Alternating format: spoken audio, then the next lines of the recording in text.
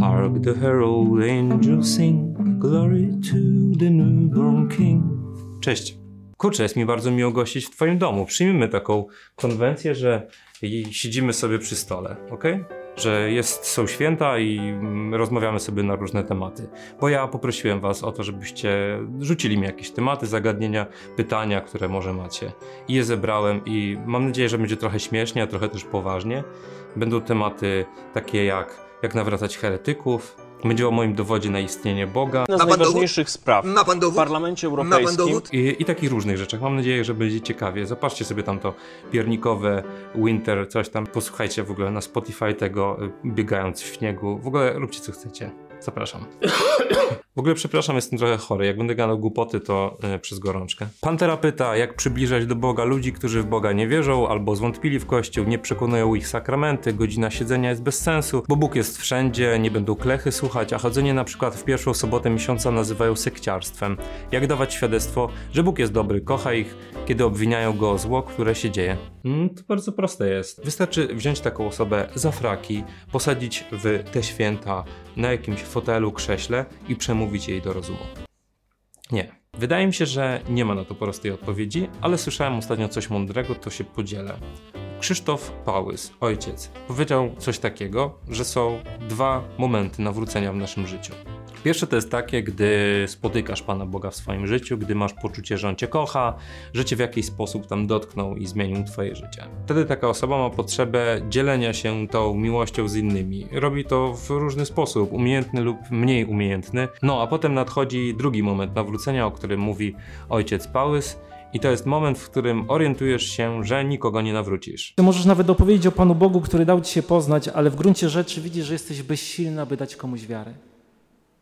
Owszem, możesz pomodlić się, ofiarować Bogu swoje cierpienie, ale doskonale wiemy, że my nie mamy takich zdolności, żeby dać komuś wiarę. Oczywiście możemy zmusić człowieka do zewnętrznych oznak wiary. Będzie prawidłowo klękał, prawidłowo nawet wypowiadał modlitwę ustną, ale nie zmusimy do wiary. Nie mamy takiej zdolności. Niedawno usłyszałem w tym kontekście takie zdanie, które bardzo mocno we mnie pracuje, które brzmi, że w pewnym momencie przestajesz mówić dzieciom o Bogu, a powinieneś zacząć mówić Bogu o dzieciach. Czyli trochę mniej przekonywać, przemawiać do rozumu, mówić temu dziecku, czy nie tylko dziecku w ogóle, bliźniemu, swojemu wrogowi, nieprzyjacielowi, komukolwiek o Bogu, tylko zacząć po prostu mówić Panu Bogu o tych ludziach, modlić się po prostu za nich. Pewnie macie też takie doświadczenie. Już nie zliczę sytuacji, ile razy słyszałem od rodziców, że dzieci odchodzą od kościoła i co zrobić.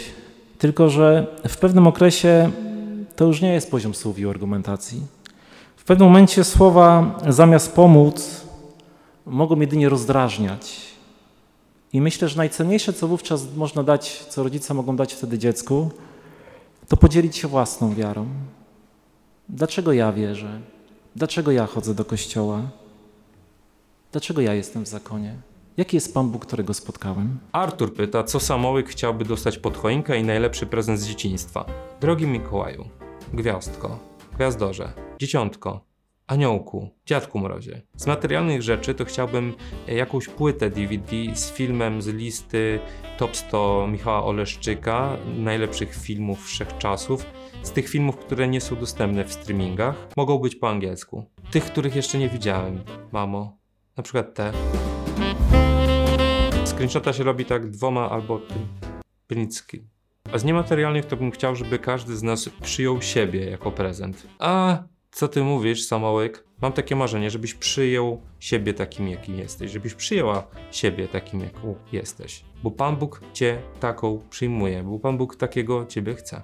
A z prezentów, może nie najlepszy, ale śmieszny. Kiedyś byłem kibicem Legii Warszawa i jako dziecko i dostałem szalik Lecha Poznań. Co sądzisz o komercjalizacji świąt, przyrostem formy nad treścią, pseudoświątecznym klimatem, który wprowadzany jest od zakończenia wszystkich świętych i obchodzeniu Bożego Narodzenia dla klimatu przez ateistów?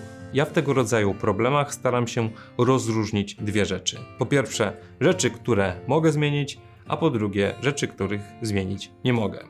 I gdy mam już to rozeznane, to staram się zmienić to, co mogę zmienić, natomiast to, czego nie mogę zmienić, staram się przyjąć, takim jakim jest. I tak w kwestii wintertime czy skomercjalizowanych świąt zauważam, że obszar, w którym mam bardzo dużo do działania i mogę bardzo dużo zrobić, to jest to, co ja reprezentuję samym sobą. To, co mogę zrobić samym sobą, swoją postawą w ramach swoich możliwości.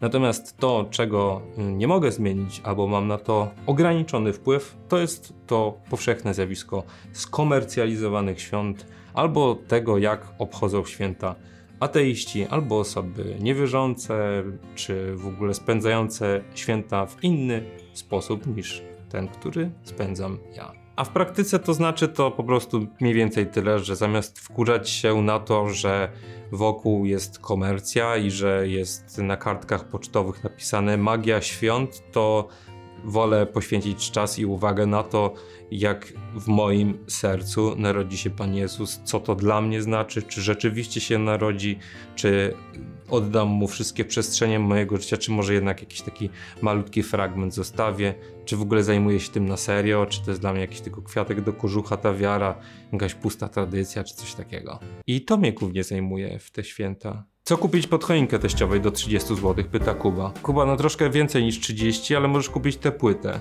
Betlejem w Polsce. Ta płyta jest związana z takim wydarzeniem, na które was zapraszam. 29 grudnia o godzinie 19 w katowickim Spodku. To będzie taki koncert. Betlejem, tak bardzo Bóg ukochał świat. Jak kupicie tę płytę, to część z dochodu z tej płyty jest przekazywana dla podopiecznych hospicjum. Szczegóły macie na stronie. Będzie fajnie, widzimy się, do zobaczenia. Jakie filmy i książki na święta polecam? Jeśli chodzi o filmy, to nagrałem dla kanału niniwa.pl taki film, w którym polecam 5 filmów na święta ogólnodostępnych. W sensie, że i są na streamingu i takich raczej, wiecie, niepretensjonalnych, tylko takich, żeby sobie usiąść, tak obejrzeć w naszym całym rodzinnym gronie. Wujek, mama, ciocia, pies. Teściowa jeszcze. A i dodałem jeszcze do tej listy, bo nie wiedziałem, że jest dostępne, To wspaniałe życie Franka Capry.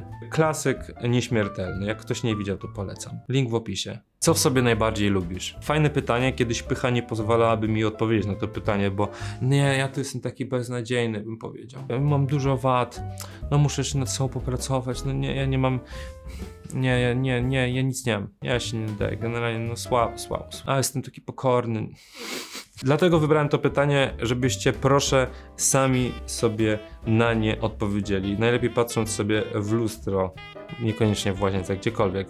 Spójrzcie sobie w lustro i powiedzcie na głos. Lubię w sobie. Okej? Zrobicie to dla mnie? To w ramach tego przyjęcia siebie na święta. A ja u siebie powiem wam, im dłużej żyję, tym bardziej lubię to, że jestem dzieckiem, że mam w sobie dziecko. To znaczy, że jestem taki...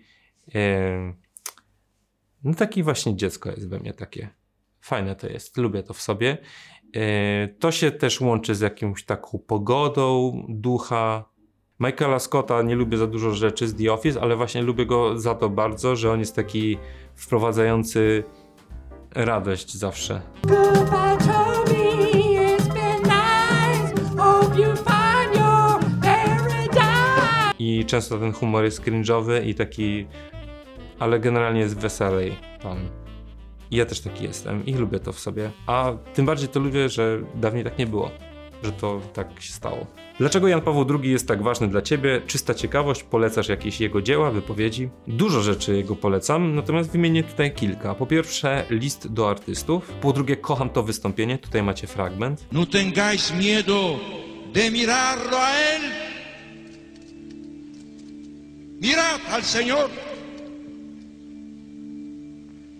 Buscadla y aliadla, en quien no solo da la vida, sino en quien es la vida misma. Él. I uwielbiam książkę tę, to jest właściwie wywiad, książka.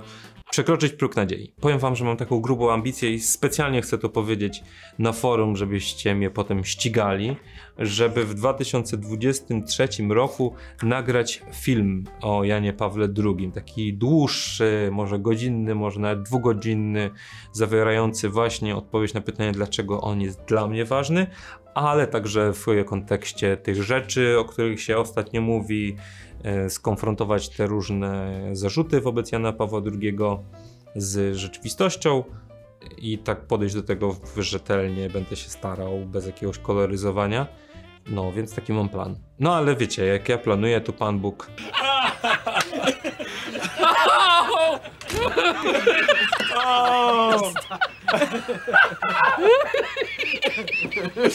Ale pośmiejmy się jeszcze, bo Weronika pyta, jakie są moje 3 marzenia na 2023 rok. Mam to bardzo dobrze przekminione. Uwaga, słuchajcie. Po pierwsze, chciałbym, żebym swoją wartość postrzegał przez pryzmat bycia dzieckiem Boga Ojca. Nie wiecie, o co chodzi. Okej, ja wiem. Ja coś takiego odkryłem niedawno w sobie, że ja oceniam swoją wartość, to nawet jak Pan Bóg mnie kocha, to jaki jestem, przez pryzmat mojej pracy, tego co robię na YouTubie. Że jeżeli mam dużo wyświetleń, to jestem wartościowy, jeżeli mam mało, to jestem niewartościowy. To wynika z tego, że nie mierzę siebie miarą miłości Pana Boga tak naprawdę, tylko cały czas myślę o tej pracy. Bardzo dużo do mnie dobrego zrobiło zdanie, które też ostatnio słyszałem, że Pan Bóg kocha Twoją pracę, kocha Twoje starania, kocha Twoje działania, ale jeszcze bardziej kocha Ciebie. Marzena pyta, barszcz z łóżkami czy zupa grzybowa? Po co mam wybierać? Najlepiej zabrać obie. Natalia pyta, jak chronić się przed pokusami świata, skoro obecnie nawet kapłani nie ułatwiają rozróżniania dobra od zła. Jeśli chodzi o chronienie się przed pokusami, to moje doświadczenie jest takie, że znacznie gorzej w moim życiu działało takie oto podejście, że wstawałem rano i zastanawiałem się, o mój Boże, jak mam uchronić się przed tymi wszystkimi strasznymi rzeczami, które są tak fajnie, super przyjemne, a ja się ich tak boję, że one mnie osaczają. Boże, już o nich myślę i jejku, jak ja mam żyć, co zrobić, żeby ich uniknąć? To w moim osobistym życiu, podkreślam, nie przynosiło dobrych owoców, po prostu nie było skuteczne. Takie życie, wyłącznie nie popełniaj grzechu, będzie ok. Coś, co zaczęło działać i dawać owoce w moim życiu, to skupienie się na tym, żeby z Panem Bogiem po prostu być, żeby tworzyć z Nim relacje, żeby przebywać z Nim na modlitwie, żeby Go kochać, żeby żyć Nim, żeby rozmyślać nad Jego Słowem, żeby żyć sakramentami. I takie skupienie się na Jego miłości, na Jego obecności samo z siebie później przynosiło to, że te pokusy wydawały mi się takie a po co to robić? To znaczy, żeby nie było, ja nie jestem wolny od pokus, czytam, że jestem bezgrzeszny, nie?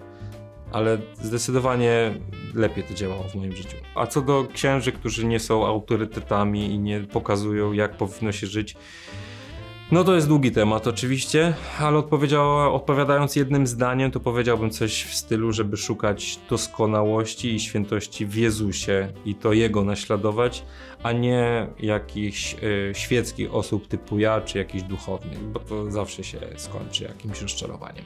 Pan pielęgniarka pyta, bazylika w Licheniu czy Jezus ze Świebodzina? Po co mam wybierać? Pytanie, czy mój terapeuta jest wierzący, bo często się słyszy o tym, że terapia oddaliła od kościoła. Ja o tym, na jaką terapię chodzę, opowiedziałem w odcinku tym i jest to 12 kroków, natomiast powiem Ci, że moja perspektywa tego oddalenia od kościoła to ja bym się tak trochę zastanowił, czy tak do końca jest. Oczywiście bardzo trudno to zmierzyć, ile osób oddaliła terapia od Pana Boga, a ilu nie oddaliła. Ale powiem Ci, że na przykład w moim życiu jest tak, że zdecydowanie terapia przybliżyła mnie do Pana Boga, a nie oddaliła. Słuchajcie, bo tak montuję ten film i pomyślałem sobie, że fajnie jakbym powiedział w tym momencie, w jaki sposób terapia mnie przybliżyła do Pana Boga. I od punktów to bym wymienił. Po pierwsze, że oczyściła i oczyszcza, może to jest lepsze słowo, mi obraz Pana Boga.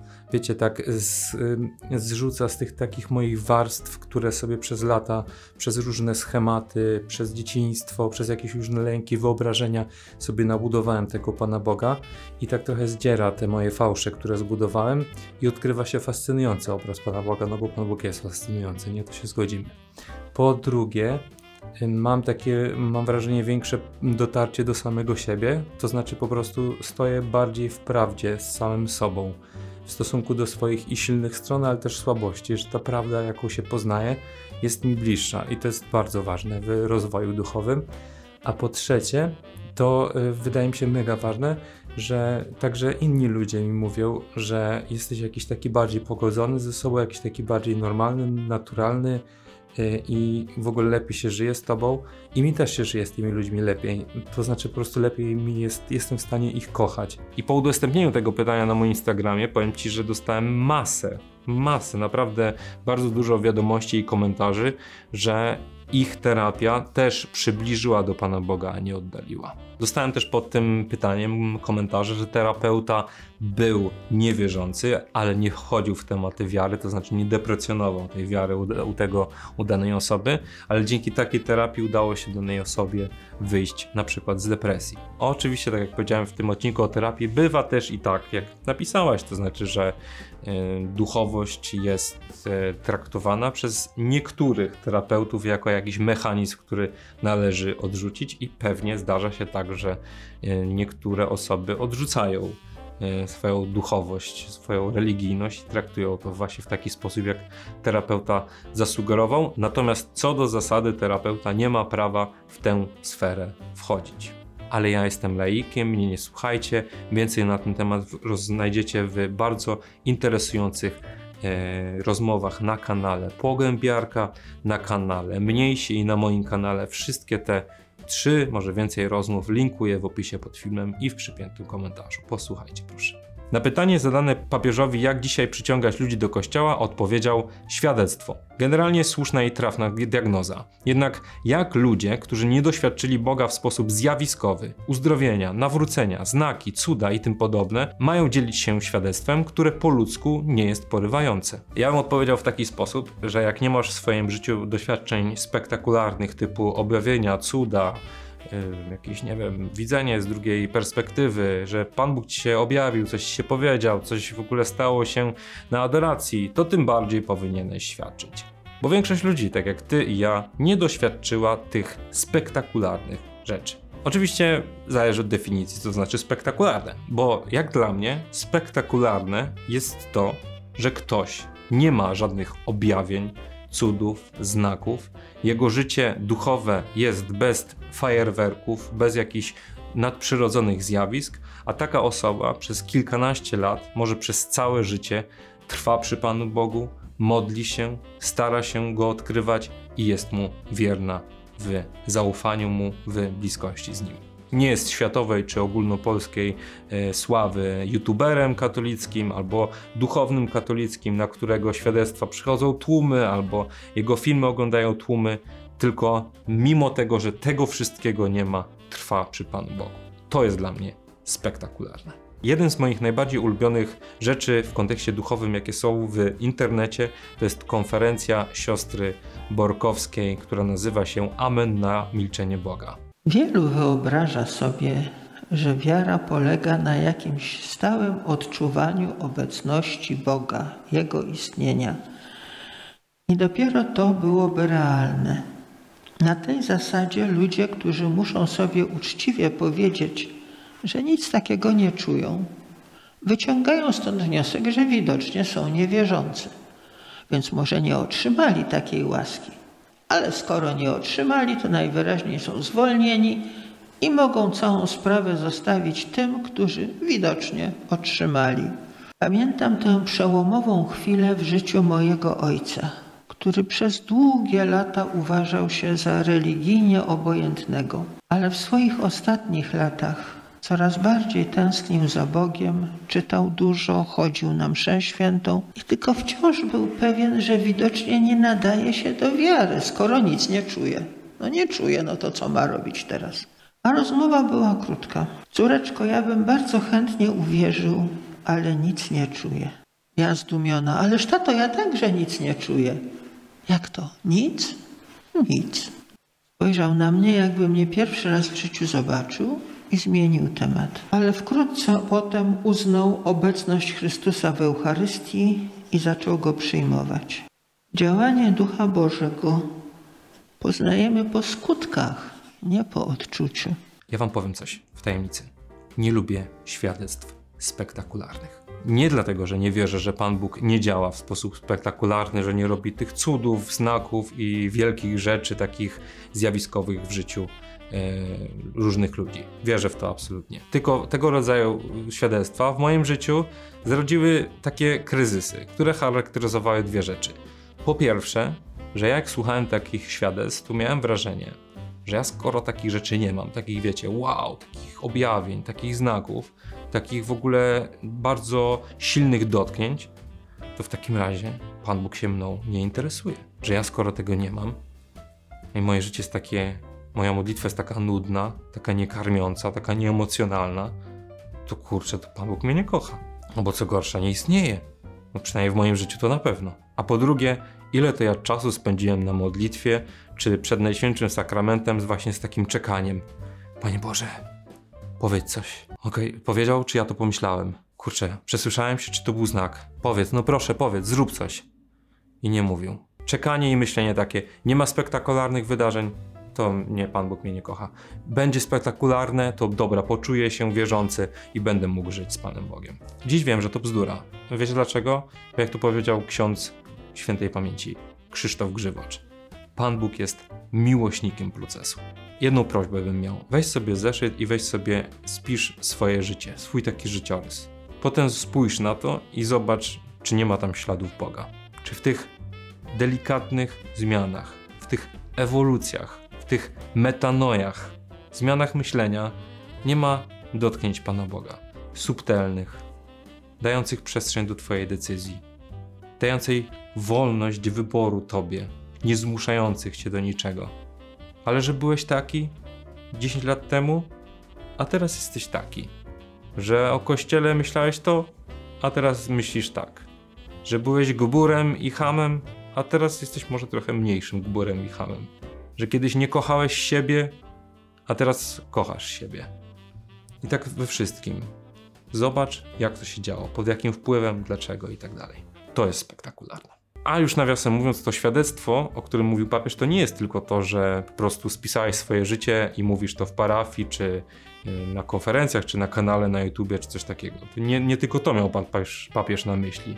Chodzi o to, żeby po prostu żyć w ten sposób. To znaczy, żeby przestać mówić o wierze, a żyć wiarą. W epoce, w której chrześcijanie stanowią mniejszość, nasze świadectwo synów czynione łagodnie, z szacunkiem i czystym sumieniem będzie zawsze bardziej istotne dla przekazywania Ewangelii i dla zbawienia świata. Potrzebujemy bardziej świadków niż nauczycieli. Czy przez swoją szeroką działalność publiczną nie boisz stania się bezkrytycznie przyjmowanym guru dla innych ludzi? Czy masz jakieś poglądy, które szczerze zmieniłeś i chciałbyś się tym podzielić? Wesołych świąt.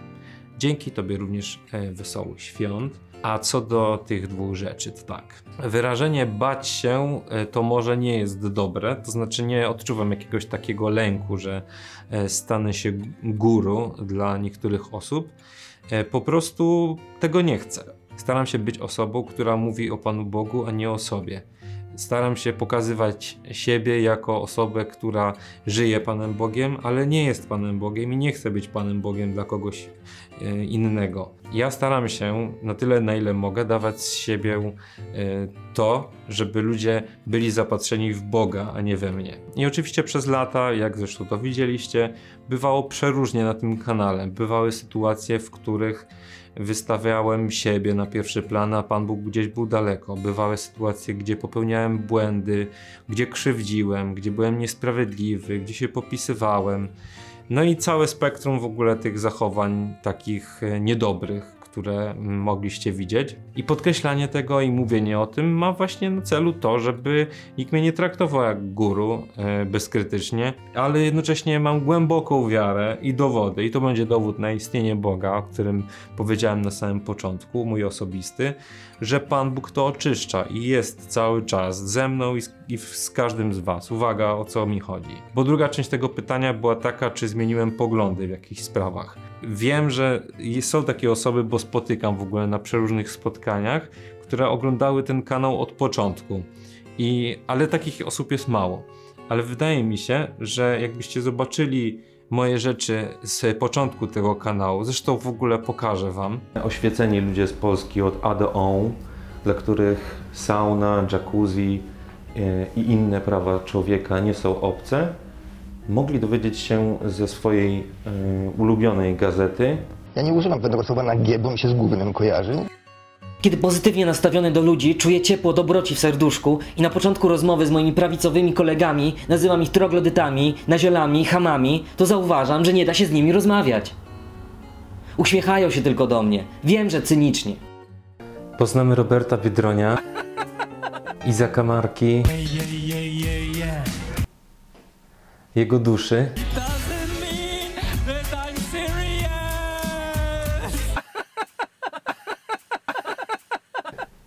No to trudno nie ulec wrażeniu, że bardzo się zmieniłem i uwaga, bardzo się cieszę z tej zmiany. Jak dzisiaj patrzę sobie na te stare nagrania, to czuję w ogóle cringe, czyli jakieś takie mocne poczucie żenady, wręcz z takim też połączeniem tego, że myślę, jejku, jaki ty gościu głupoty gadasz, jakie to jest złe, co robisz. Jak mogłeś tak w ogóle mówić? Jak możesz tak traktować innych ludzi? To tak w pierwszym wrażeniu, ale drugie jest fascynujące i to jest ten dowód na istnienie Boga, że kurczę, jakie to jest super, że Pan Bóg się ze mną nie zgorszył. I jakie to jest mega, że On w ogóle nie pomyślał, Boże, co za debil, nie pomyślał tak jak ja, nie skreślił mnie, tylko nieustająco czekał po prostu i chciał, żebym się do Niego zbliżał. I jaki to jest super namacalny dowód na to, o czym mówi Kościół i Ewangelia, że Pan Bóg nie chce śmierci grzesznika, tylko jego nawrócenia.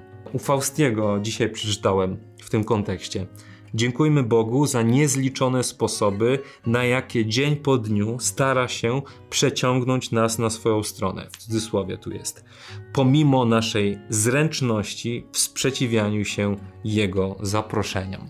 No, to w ogóle historia mojego życia i tego kanału i te wszystkie sceny, to jest moja niebywała zręczność w sprzeciwianiu się Jego zaproszeniom.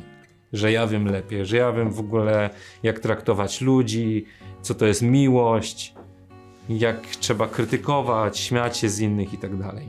I słuchajcie, wiele filmów z tamtego okresu ukryłem z tego powodu, że no sieją one i złe emocje, i taką nienawiść, i tam jest dużo takich treści, no nie wiem, takich no złych, które wprowadzają zamęt i no dzisiaj nie jestem z nich ani trochę dumny, ale niektóre zostawiłem, na przykład ten najbardziej popularny. To jest trochę tak, zrób wywiad z mężem, który bije swoją żonę, ale nie pytaj o to bicie, tylko wysłuchuj wszystkich żali, dlaczego ona jest beznadziejna i dlaczego jej się należało. I jeszcze na koniec. Wszystkie żony na świecie są beznadziejne. Nie ma miejsca w małżeństwie na przebaczenie. Nie ma miejsca na miłości, bo tak miałem doświadczenie. Ale opatrzyłem go takim przypiętym komentarzem.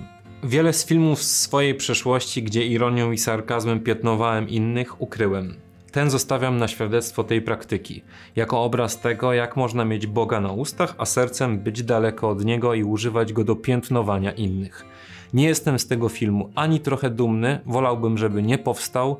Mam nadzieję, że kiedyś zostanie mi to wybaczone. Wszystkich urażonych rozumiem i przepraszam. I to nie jest jakieś fałszywe kajanie się, tylko staniecie w prawdzie. Tak jak uważam to, co jest w odpowiedzi na ten komentarz. Myślę, że nagranie jest przede wszystkim świadectwem drogi, jaką przebyłeś w ledwie parę lat. Imponujące. Za to chwała Panu. Amen. Dokładnie, za to chwała Panu. No i może ostatnie pytanie, bo już naprawdę nie domagam. Justyna pyta, jak sobie poradzić z tą niesprawiedliwością ziemską, na przykład przy okazji świąt. Jedni będą cieszyć się w rodzinnym gronie, drudzy będą dzwonić po policję do alkoholika. Wymieniać można długo, chodzi o zwykłe poradzenie sobie z tą sytuacją i przeżycie jej z Bogiem. Pozdrawiam ciepło. Droga Justyno, myślę, że to jest bardzo ważne pytanie, które zadałaś, szczególnie w kontekście tych świąt i w kontekście tego, że wielu z nas zmaga się z takim poczuciem niesprawiedliwości. Tego, że w te święta no może świat krzyczy, że właśnie ma być fajnie, wesoło, miło i magicznie, a wielu z nas nie zapowiada się, że będzie tak cudownie i magicznie. I mi w takich sytuacjach, w radzeniu sobie właśnie z taką niesprawiedliwością ludzką pomaga to przypominanie sobie tego, co myśleli ojcowie Kościoła, gdy mówili Christianus alter Christus, Czyli de facto, że w każdym chrześcijaninie na mocy chrztu jest Jezus Chrystus. I wydaje mi się, że bardzo ważne w kontekście tych świąt jest też przypominać sobie to, w jakich okolicznościach Chrystus przyszedł na świat.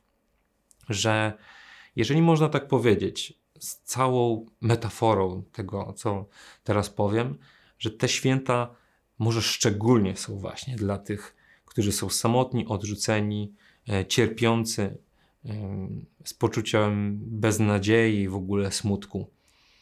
Że to dla nich jest Jezus Chrystus. To dla nich jest ta nadzieja.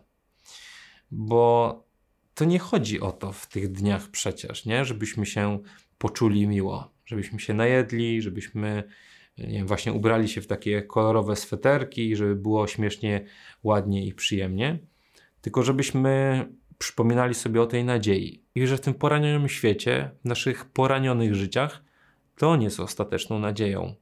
Jest jedyną nadzieją. I dlatego się rodzi.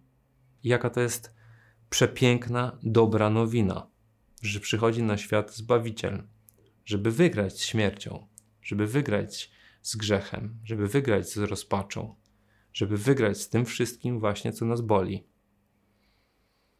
To jest nadzieja tego świata. I takiej nadziei w te święta i na co dzień wam życzę, kochani.